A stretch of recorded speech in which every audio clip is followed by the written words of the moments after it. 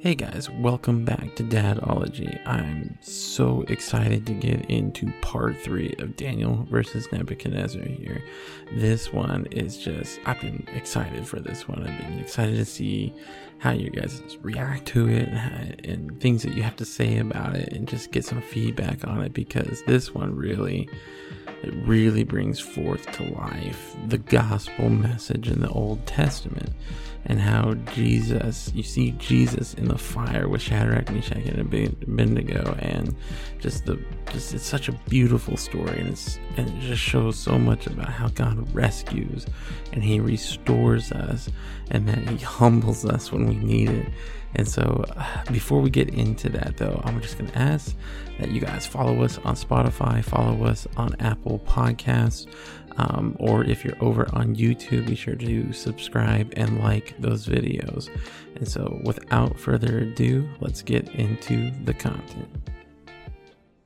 I know I definitely had to be humbled real fast in many situations, because I felt like I was doing all the right things, but God wasn't doing what I wanted Him to do. And yeah, I had to get brought down real fast out of that, right? Yep. I think I've done that. Yep. And it's not fun when going through it, but I'm thankful for God's mercy and grace in those moments. And so, but this is kind of one of those moments where Nebuchadnezzar, Mega Chad here, he decides, all right, now this could even go back to this dream, right? That he hears this interpretation and he sees like, God. Yeah, that was my thought. I know exactly where you're going. Yeah. It's like, he has the dream, it gets destroyed, and then he's like, I'm going to build a whole statue of me. Of me, a golden statue, because I was the golden part. The whole thing is me. Right. Yeah, I was the golden part in the dream, so naturally. Naturally, one chapter later, I'm going to be all of it. I'm going to be all of it. Exactly. So I laughed about that when I was reading. I was like, because I know the story, but I've never like read the whole thing. And right. To see like he immediately is the only person in the whole world at this moment that could tell him the dream, and then the next chapter he's like, "So I'm going to do that." So that sounds great. Not the end of it, but the beginning part. Nailed it on the goal. And even Daniel goes to explain to Nebuchadnezzar, like, you're the golden head because your kingdom is the greatest kingdom. And he's right? like, yeah, it is. Gold statue, right? So I'm so glad that you had that same thought as I did, because absolutely he builds this massive statue, right? We're talking like it gives like 60 cubits. Tall, which I think is about 90 feet tall. Something like that. It's just this incredible statue that he builds. It's completely golden. And he basically makes this whole decree that anytime that the band comes, or the house band comes up and starts playing the music, then everybody in the nation is supposed to bow down to the statue of me, the greatest. And if you don't bow down, then you're going to get thrown into the fiery furnace. I'm sorry, I'm going to go back to basketball for a second here, but it makes me think of the conversations of like, who's the greatest basketball player, and everybody argues like, is it MJ? Some people think it's LeBron, and I saw somebody say, and I can't remember who it was. I think it was Scottie Pippen. He was like, if you're the one saying that you're the greatest, you're probably not the greatest. Michael Jordan has never actually said that I'm the greatest, because he gives respect to all the players before him and everything like that. And so this made me think of that conversation that he had, and being like, I'm the greatest. And I was like, well, you're probably not if you're the one saying it. Like, you got to let everybody else say that. Right. Yeah. No. So he comes up and he does this stuff. He makes a statue. He gives the decree out that, hey, as soon as the music is played, you bow down. If you don't bow down, you're going to die. You're going to get thrown into the fiery furnace, which is interesting that this must have been a pretty common thing of how he executed people.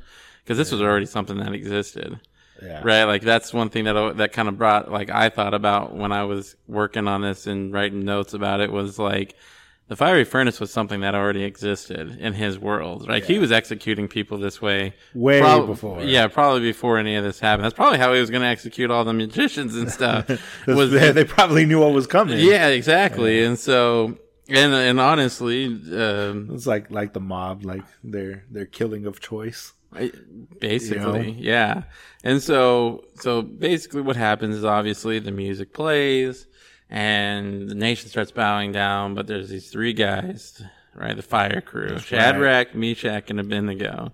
Sound box. So, yep. Yep. So the fire crew doesn't do it. Right. So obviously, if you're standing in a crowd and the whole crowd bows down and you're the only one standing, you're going to stick out like a sore thumb. You're going to be very obvious to see. Right. And so in this moment, obviously the music plays, the crowd bows, fire crew doesn't bow. These magicians and these people who were in the previous chapter about to get slain and was saved by, what God did through Daniel are now like in a point of jealousy, right? Because a lot of this came out of that, right? They just didn't like the way that, these people had favor in the sight of the king, right? That's just part of that. And when you follow God, favor does just come, right? Not that life isn't hard, but there is favor if you do follow and work and do everything you do the best and for God. And so these three guys, so obviously these guys see they didn't bow down, so they go to the king. A little tattletales here, right? So they go to the king and they're like, stitches. They're like, the king, you declared, right? So if you declared it, it can't be undone. So you're going to have to follow through with this. So they pretty much trapped the king on this as well. And I've noticed in the Bible, like, it's mentioned more than once where it's like, if the king makes the law, you can't undo the law until something happens, and then all of a sudden he can undo the law. Right. Well, in this particular, the law of Babylon was if the king made a decree, he wasn't allowed to go back on that decree. So if something like this in particular happened, he wasn't allowed to. Now, in this particular case, he loses his stuff. Like he loses his temper hardcore. So the people come to him and are like, "Hey, you made this decree that if nobody bows down to the golden statue of you when the music plays, then they're going to be thrown into the fiery furnace." Well, we've got these guys, Shadrach, Meshach, and Abednego, that didn't do that. Didn't do it. And so he immediately is like, "Get them here now!" Like, I'm about done. This is like when your child hasn't listened to you for about 4 days and they're arguing with you for about 4 days and you're about to lose your stuff. But he does lose his stuff, right? Like he's absolutely just inconsolable, angry, and he brings them and he's like, "I'm going to give you guys one more chance. If you do not bow down, but to this, I'm going to be throwing you to the fiery furnace. You are going to die. And there isn't anybody who's going to be able to save you from my hand." Right? This is that whole pride thing coming, right? Yeah. Like that dream really messed with him. He took it the whole wrong way. And so, as one would probably do. Well, naturally, right? We're all very prideful people. So, I mean, all you heard was, I'm a golden head. Cool. I'm it. I'm the one. I'm the one. No, and and so they come before him and he's telling them, like, "Listen, I'm going to give you one more chance. We're going to play the music. You're going to bow. If you don't bow, you're going to die." Obviously, they don't. And so they tell him, like, "Listen, you say that there's nobody that can save you from your hand, but our God will deliver us from your hand.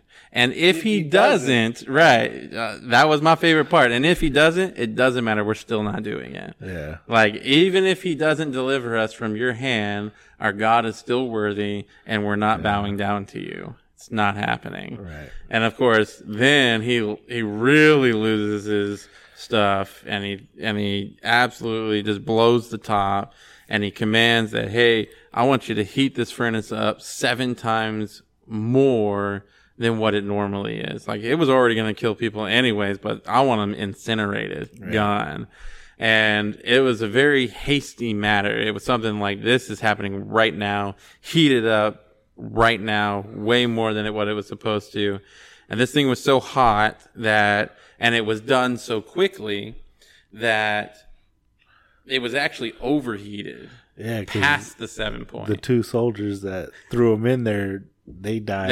They died just from getting close to it. Yeah, they were trying to get to the point of opening it up, and as soon as they opened up the door, they immediately caught on fire and died and incinerated because they were told to heat it up 7 times more than what it's supposed to, but it actually even overheated past that. It was overheated, and so when that happened, then obviously the fire came out, it consumed the soldiers, but they went in anyway, which is also really interesting. Yeah, at that point, I'm just going to go ahead and keep walking in. Well, I mean, at that point in time, they should have been caught up as well, right? Because they were there with them. Now, you have to also understand that they're there, but they're also tied up. They're in their garments, they're in their worldly everything possessions. That's flammable. Yeah, right. They're in their garments, they have all their clothes that are on them.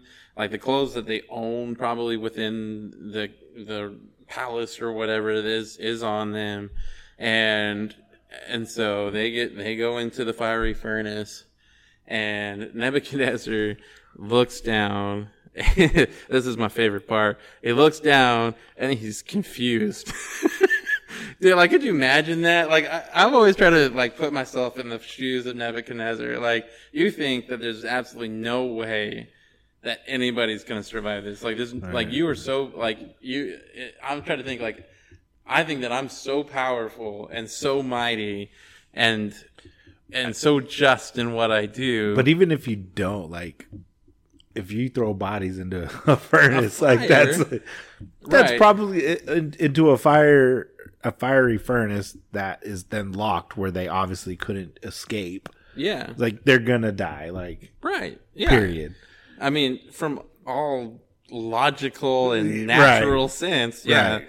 And so Nebuchadnezzar looks down into the fiery furnace, so he has a bird's eye view of this place, which is also an interesting thing to think about. Makes you assume that this is a normal thing. Yeah, to make sure that things were happening the way they were supposed to. And so he looks down and he's absolutely confused.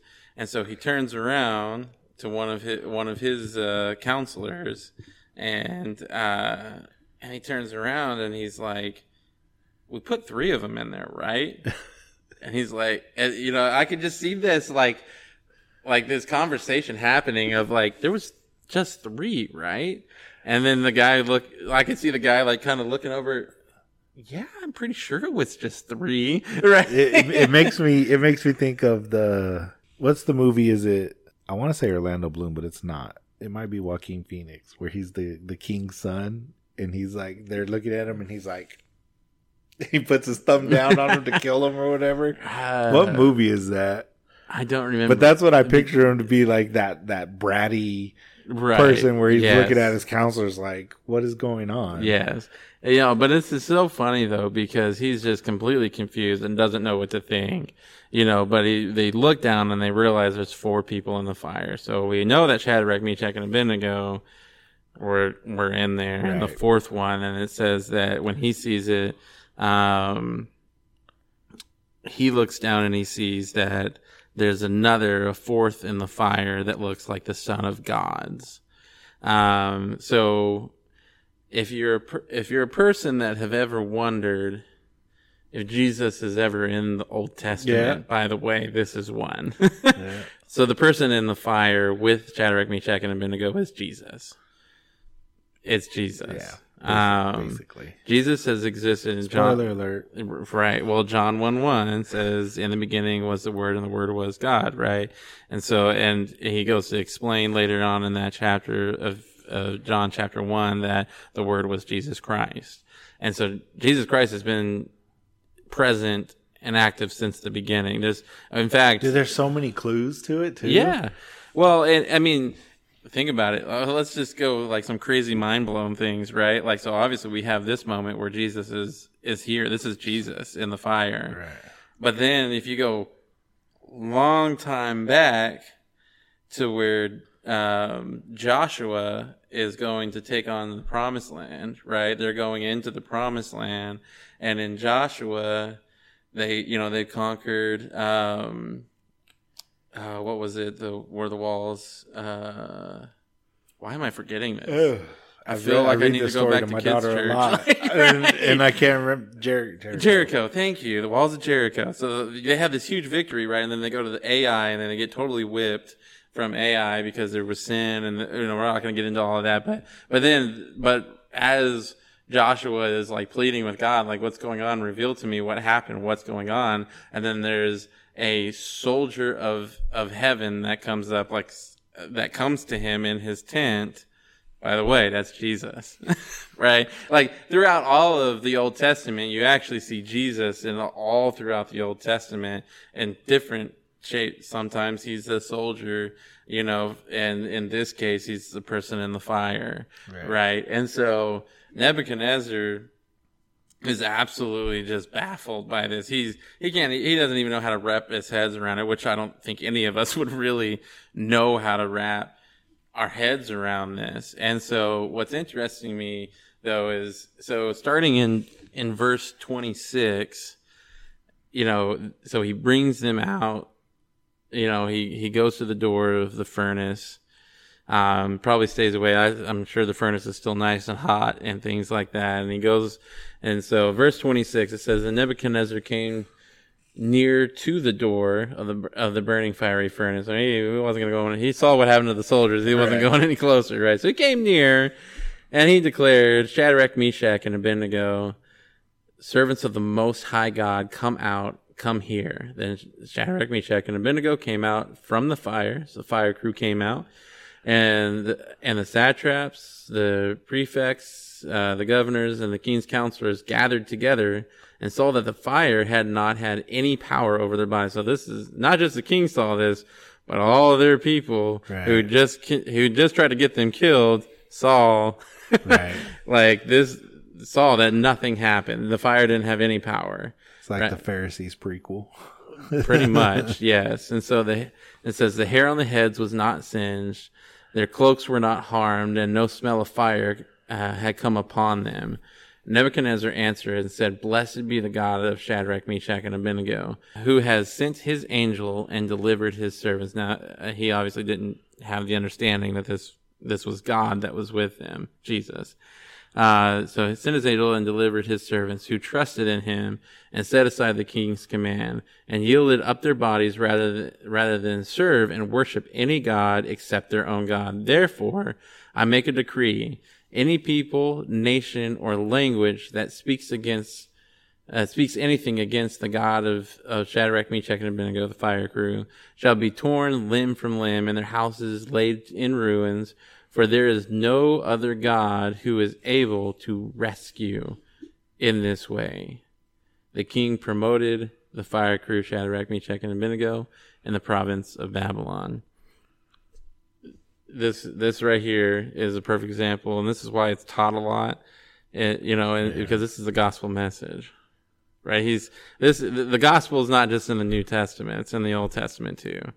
I've always said this, that if you're reading the Old Testament and you can't see Jesus, you're reading it wrong. So his statement, "There's no other God who is able to rescue in this way." God, you cannot be rescued from sin. You cannot be rescued from mental health disorders. You cannot be rescued, from whatever it is, and ultimately you cannot be rescued from the wrath of God that's to come, which is hell, without God, right? This is the gospel message. And that word rescue is a perfect example.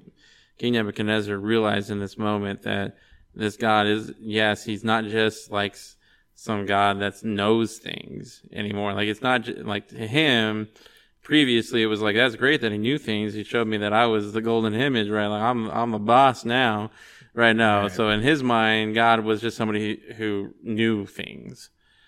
But now he's starting to see the power of God.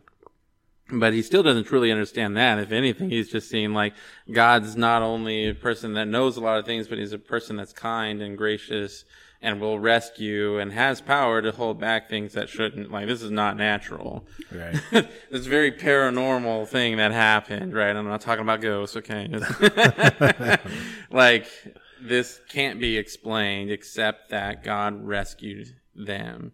And that's ultimately, when we're saved, that is what it is. You can't work for your salvation. You can't do anything to obtain your salvation. It is a miracle and grace of God that you can be rescued from the impending wrath of God, because we've all fallen short of him.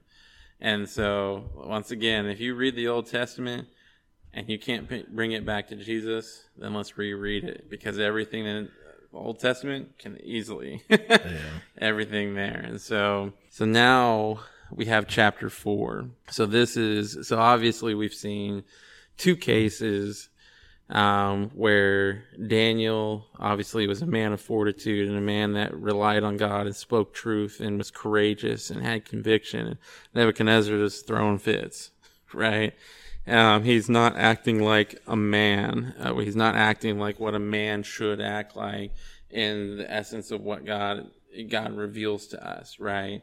And, he's acting like a man of the world, right? Like, you respect me, you do what I say, and right, like puffed up and prideful and things like that. That's not what the Bible says a man is. So he's not acting like a man of fortitude like we see with Daniel. So in chapter 4, now this one is really where we get into the mental health side of it, because this is a point in time where God breaks Nebuchadnezzar, and that he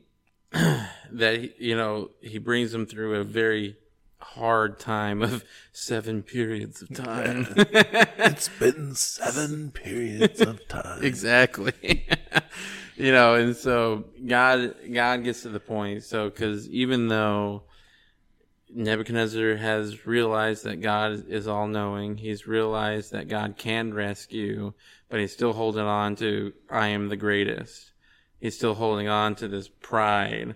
As right? most new believers do. As new believers, old believers, non-believers, we all live in a fleshly body that's selfish and prideful. Once again, Nebuchadnezzar, this starts this chapter off where he actually kind of he praises God. He has a little moment. He says, how great are his signs, how mighty is his wonders. His kingdom is an everlasting kingdom, and his domain endures from generation to generation. But then he has another dream. Now this one, different reaction than the first one. So this one, he has a dream, and it's bothering him. And in this dream, it says that it's alarmed him. He's losing sleep over this, and he remembers, Daniel was a person that, that talked about the first one. And so he goes out and he does go and he asks for the interpretation, for the magicians and the enchanters. And so he's still kind of holding on to his old ways, the Chaldeans. And this time there's astrologers in this one. Yeah. That's an interesting thing that we could study on here another time. How astrology isn't necessarily the best thing to do. But they asked if they can make known the interpretation, but they couldn't do it.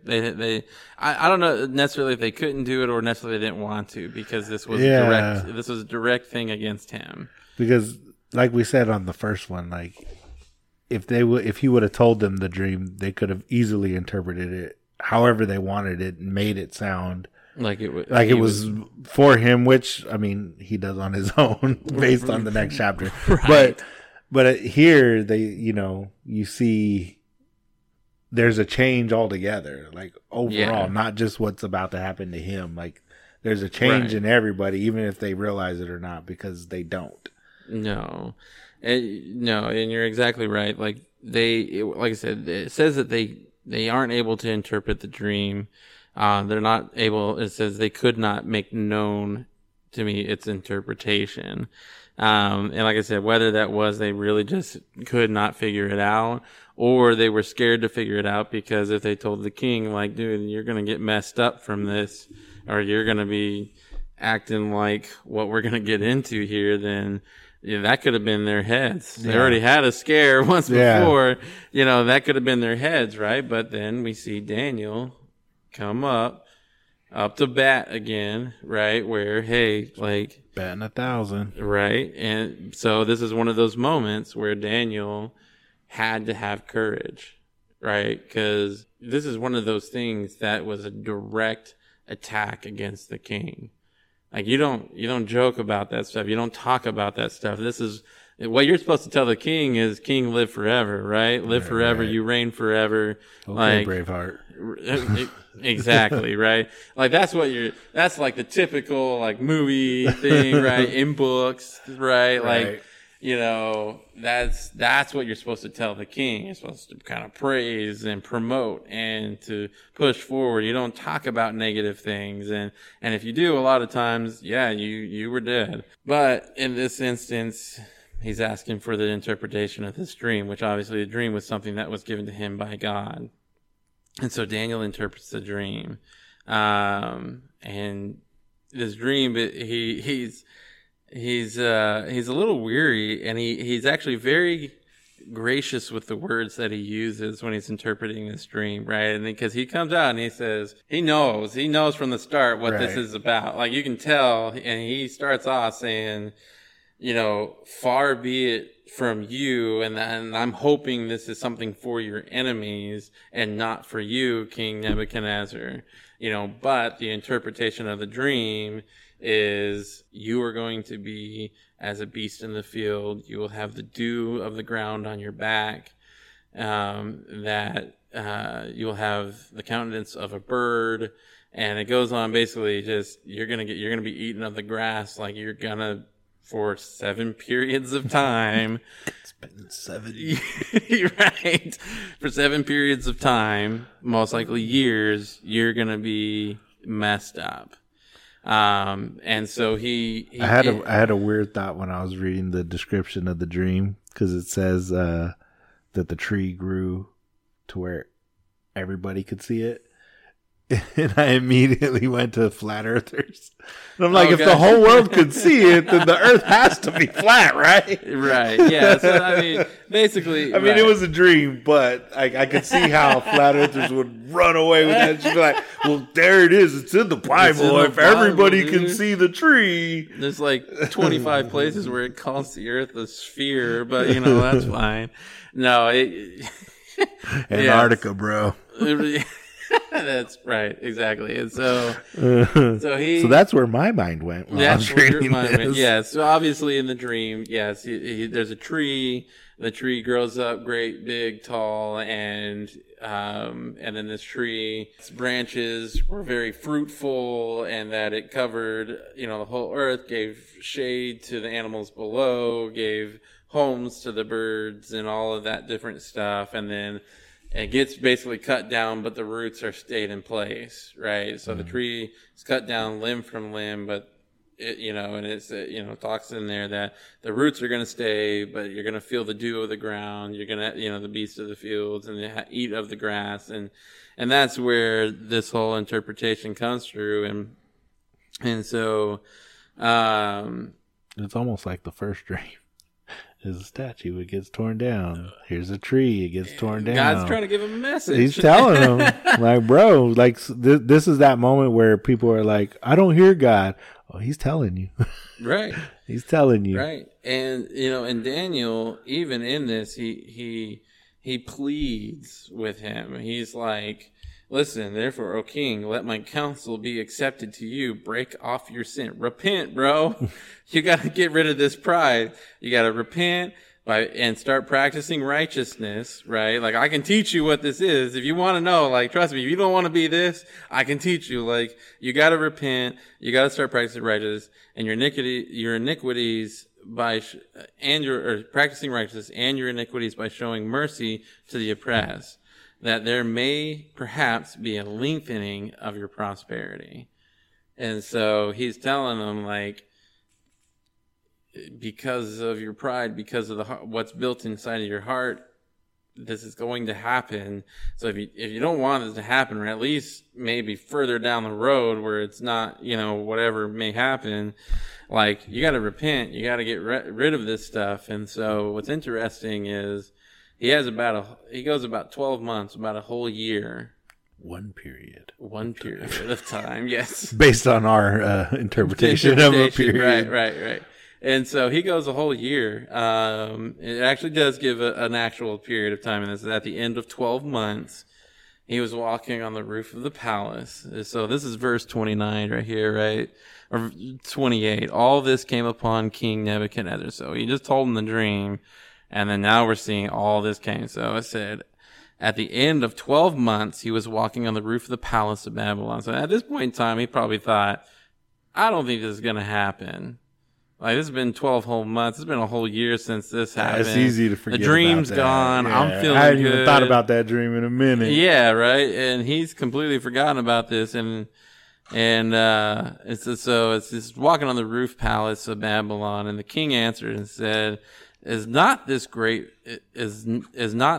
Babylon, which I have built by my mighty power as a royal residence and for the glory of my majesty? This bro, he just misses it time and time again.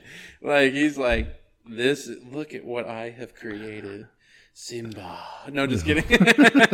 Everything the light touches. Everything the light touches is your kingdom. Right. Like, that's what went to my mind when I read that right there. But he's like, look what I have built. But here's what's the crazy thing.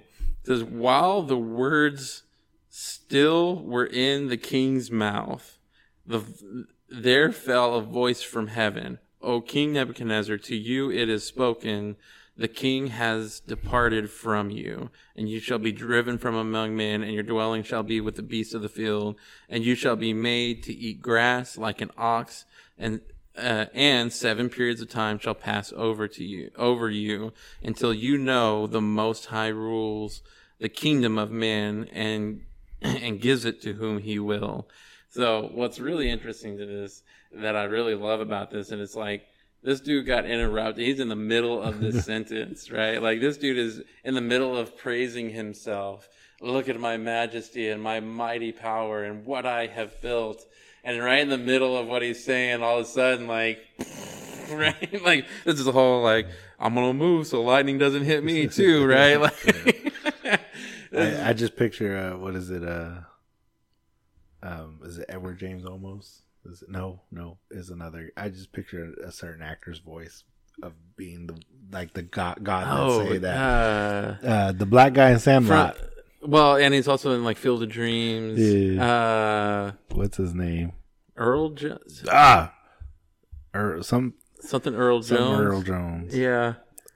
All right, but I'll let you look that up while I keep going here. Sorry, James Earl Jones. When I think of something, my brain's like, you got to figure this out. You got to figure this out, right? Yeah, James Earl Jones. I picture him as the one, as God in this story.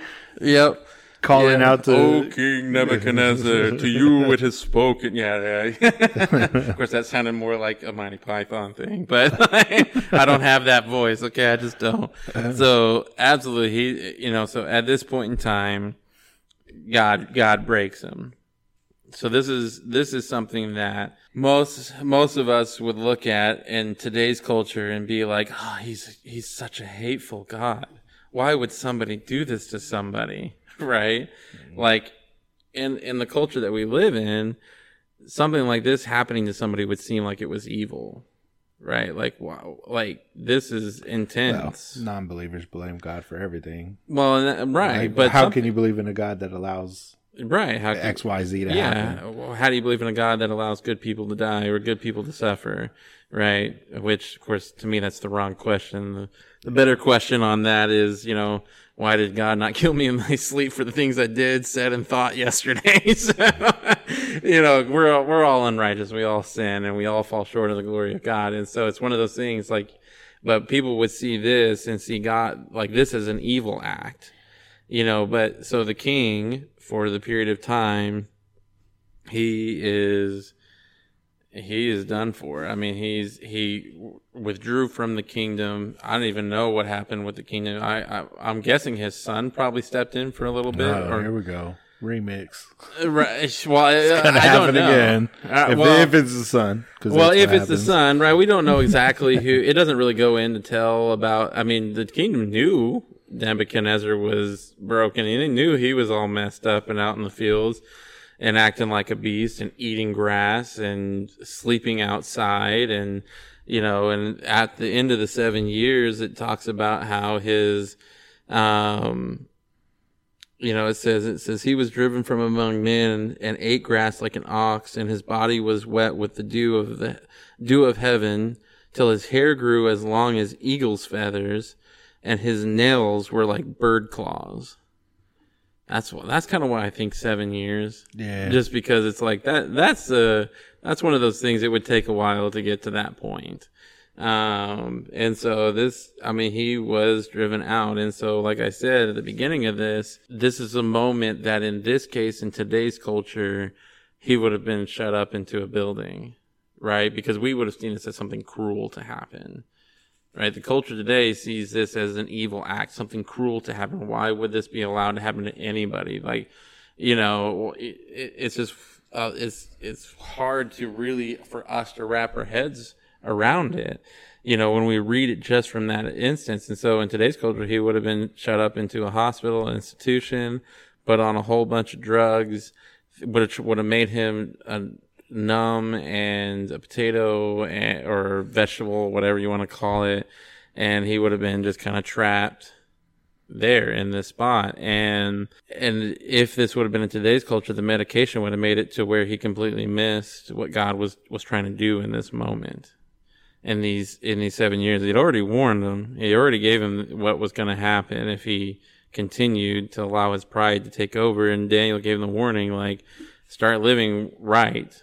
And if you don't, like, this is going to happen, or at least live right so that your period can be extended, of being able to have like a grand kingdom. And so he gets broken. He's out in the field. And then in verse 34, and this is when Nebuchadnezzar gets saved, man. I'm a firm believer that we'll see Nebuchadnezzar in heaven. I think he got saved. That's just me. People might disagree with me on that. I don't know. When I read it, to me, it just seems at any point, any one of the people that we don't think are very obvious, like they didn't make it. I mean, they could be there, and we don't know what happens in the, you know, at their moment.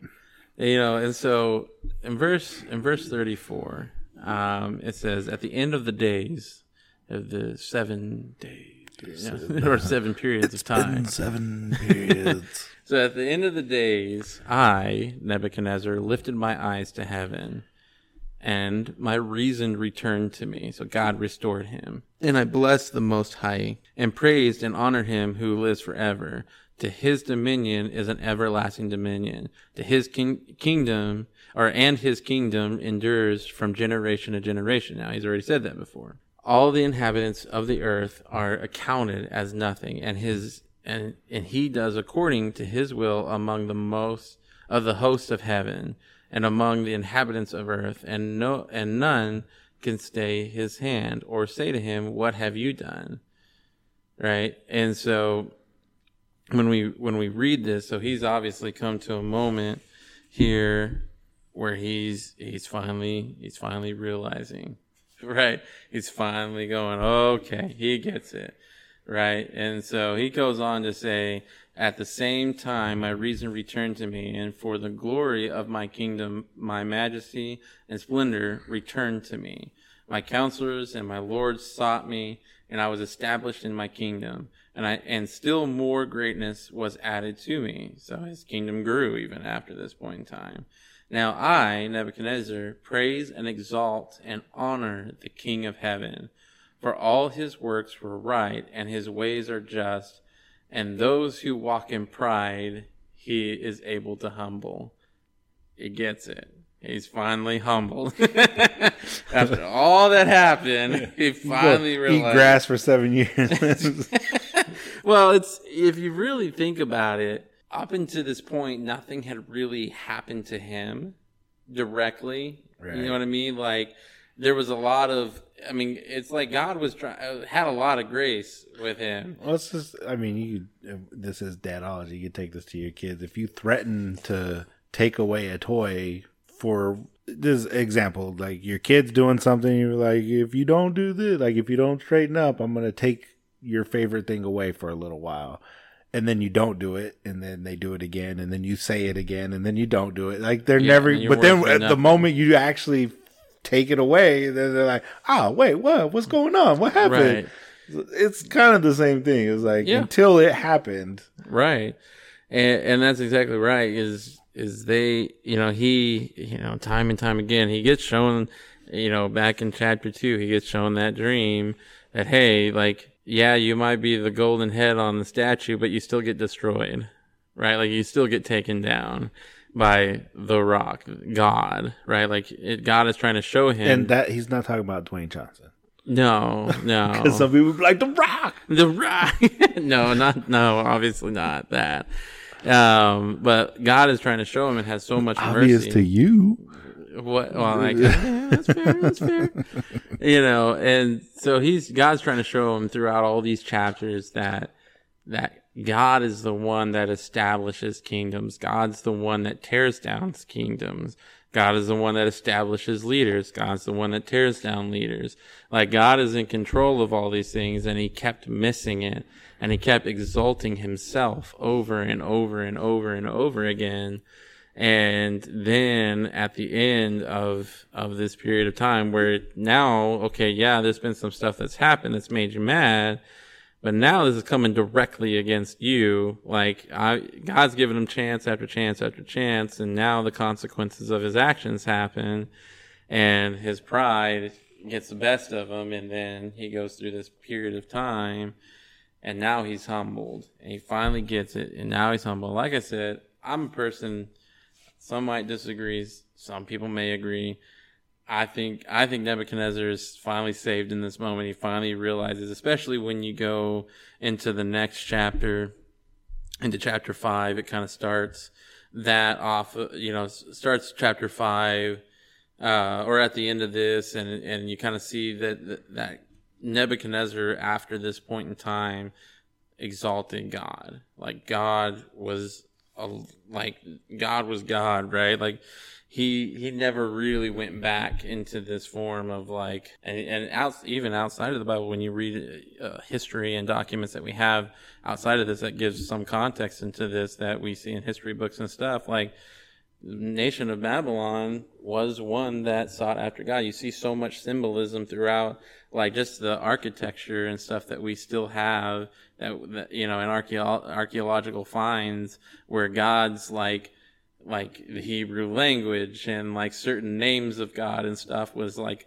on their buildings, and on like after, with King Nebuchadnezzar, this, after this moment, God restored him, and God gave him true life and true knowledge and revelation of who he was.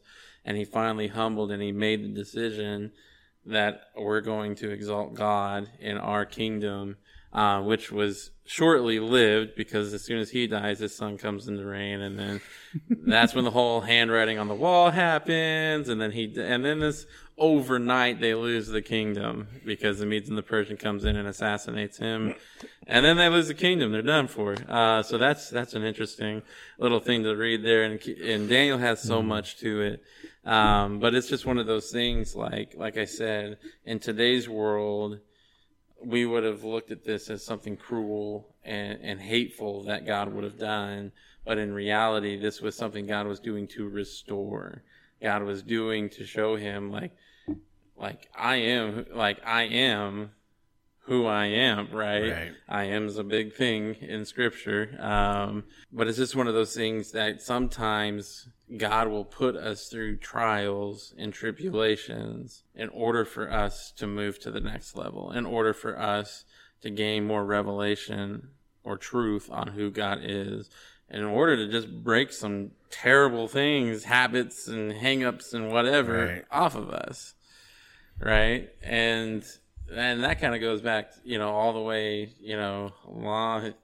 long time later, right? When Peter writes, right, count it all joy when trials and tribulations come. Why? Because it's going to strengthen you. You're going to be a stronger person than you've ever realized that you could be. And so absolutely, before we even get into all the different kinds of mental health and all of that stuff of depression and anxiety, PTSD, substance abuse, dealing with sorrow and grief and things like that, that God can heal those things. It may hurt. It's going to. Yeah, it may hurt, and it may put you in a spot to have to deal with darkness. And ultimately, that's your choice. Yeah. You don't have to. No, you can refuse to go down this road, and you can refuse to not follow God. But I think both of us, the roads that we've walked in, we've made the choice to seek after God, at the best, at least the best that we can. Right? We're once again, we're sinners. I fail every day. Oh yeah. I'm not saying we're going to be perfect at this, and I'm not saying anybody's ever going to be perfect at this. Daniel wasn't perfect at this, right? Shadrach, Meshach, and Abednego, they weren't perfect at this. The great men of the Bible, they weren't perfect at all. They fell very short, and so will we, right? But ultimately, if you really want to truly have victory in your life, and you really truly want to live free, God can do it, and He will do it. It just may take a little bit. It might take a little bit. It's gonna be hard. So, absolutely. It'll take as long as it needs to, and while you're going through it, it'll feel like forever. Yeah. 100%. Oh, there it is. I've been waiting for it. I got the one. See, where's my? Yeah, right. That's my sound for the 100% from now on. Guys, I need a sound box. Yeah, listen, his birthday's coming. Remember that. No. Well, guys, thank you all for sticking with us through this series as we keep going.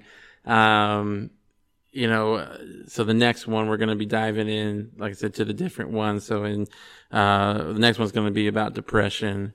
And what God's word says about depression and how we can win in that essence. And then we'll also talk about, that seasonal depression. We'll bring up some of those things of how to win with seasonal depression. If your depression is coming from just being spiritually empty, maybe a dietary change, and maybe it is something that is ultimately a chemical imbalance that you need help with. And so we'll talk about all those things when it comes to depression in the next episode. So in the meanwhile, thank you guys so much for listening. We appreciate it. We absolutely do appreciate it. Just continue. We get excited when we see the numbers change. Yes, absolutely. And not because we're like worried about like the numbers and the followers and all that. We're just excited for you guys to hear it and hope that it helps somebody. Right. Like I've always said, like if I do something like this, obviously it'd be awesome if like it helps many people, but if it helps one person, like it was successful to me. Right. So we appreciate it, and we get excited when we're like, oh man, we got like 5 more listens on this one. Like somebody's hearing something. Right. Well, and we truly believe that God can and is using us to help change people's lives and to show Jesus and to show truth. Even if it's hard to hear sometimes. And like I said, a lot of people might disagree with me with some of the mental health stuff. Email them, let them know. Yeah. And I'm totally fine with that. I don't live in a life where I'm offended by all of the stuff and things like that. So, email. I would love to hear your thoughts. Like I said, if you have more information that could even help us in getting this all prepared, I would love it. Like I'm not an expert in this field. No. Neither of us are like, we don't have a higher education in this field or anything like that. I just know what I don't have a higher education in any field. That's right. I have a bachelor's degree in theology, so I know what the Bible says in this stuff. But I don't know outside of that, right? And how to, I can't take, what's happening in a therapeutic scene. And, and so, there's a lot of things and there's a lot of studies that are out there. And if you guys have any tidbits you want to give and any information you want to give, we'd love to hear it. Once again, email us at dadologytheology@gmail.com. And so, before we go, though, I want to pray it out, and I want to, just we go to God in everything that we do. And so, Lord, we just thank you so much for your word, God, and for your grace, God, and just revealing to us just how mighty you are and how big you are, Lord, and that you are the person that puts leaders in place, and you are the person that puts our nation's leaders in place, and God, and whether that's, your plan for for redemption for the nation, or for judgment for the nation, or just grace, and to continue to live in a place that has freedom to preach and proclaim your word, God. And Lord, I just pray that the men that are listening to this, God, just see your love and see your grace, and have things, Lord, I ask that your Holy Spirit reveals things in their life that they need to take care of, that they need to conquer, and that they need to win in, Lord. Whatever that is, depression, anxiety, PTSD, substance abuse, sorrow, grief, like any of the things that we deal with as men and try to bottle up as men, God, we just lay that all down at your feet now. And Jesus, in your name we pray. Amen. Amen.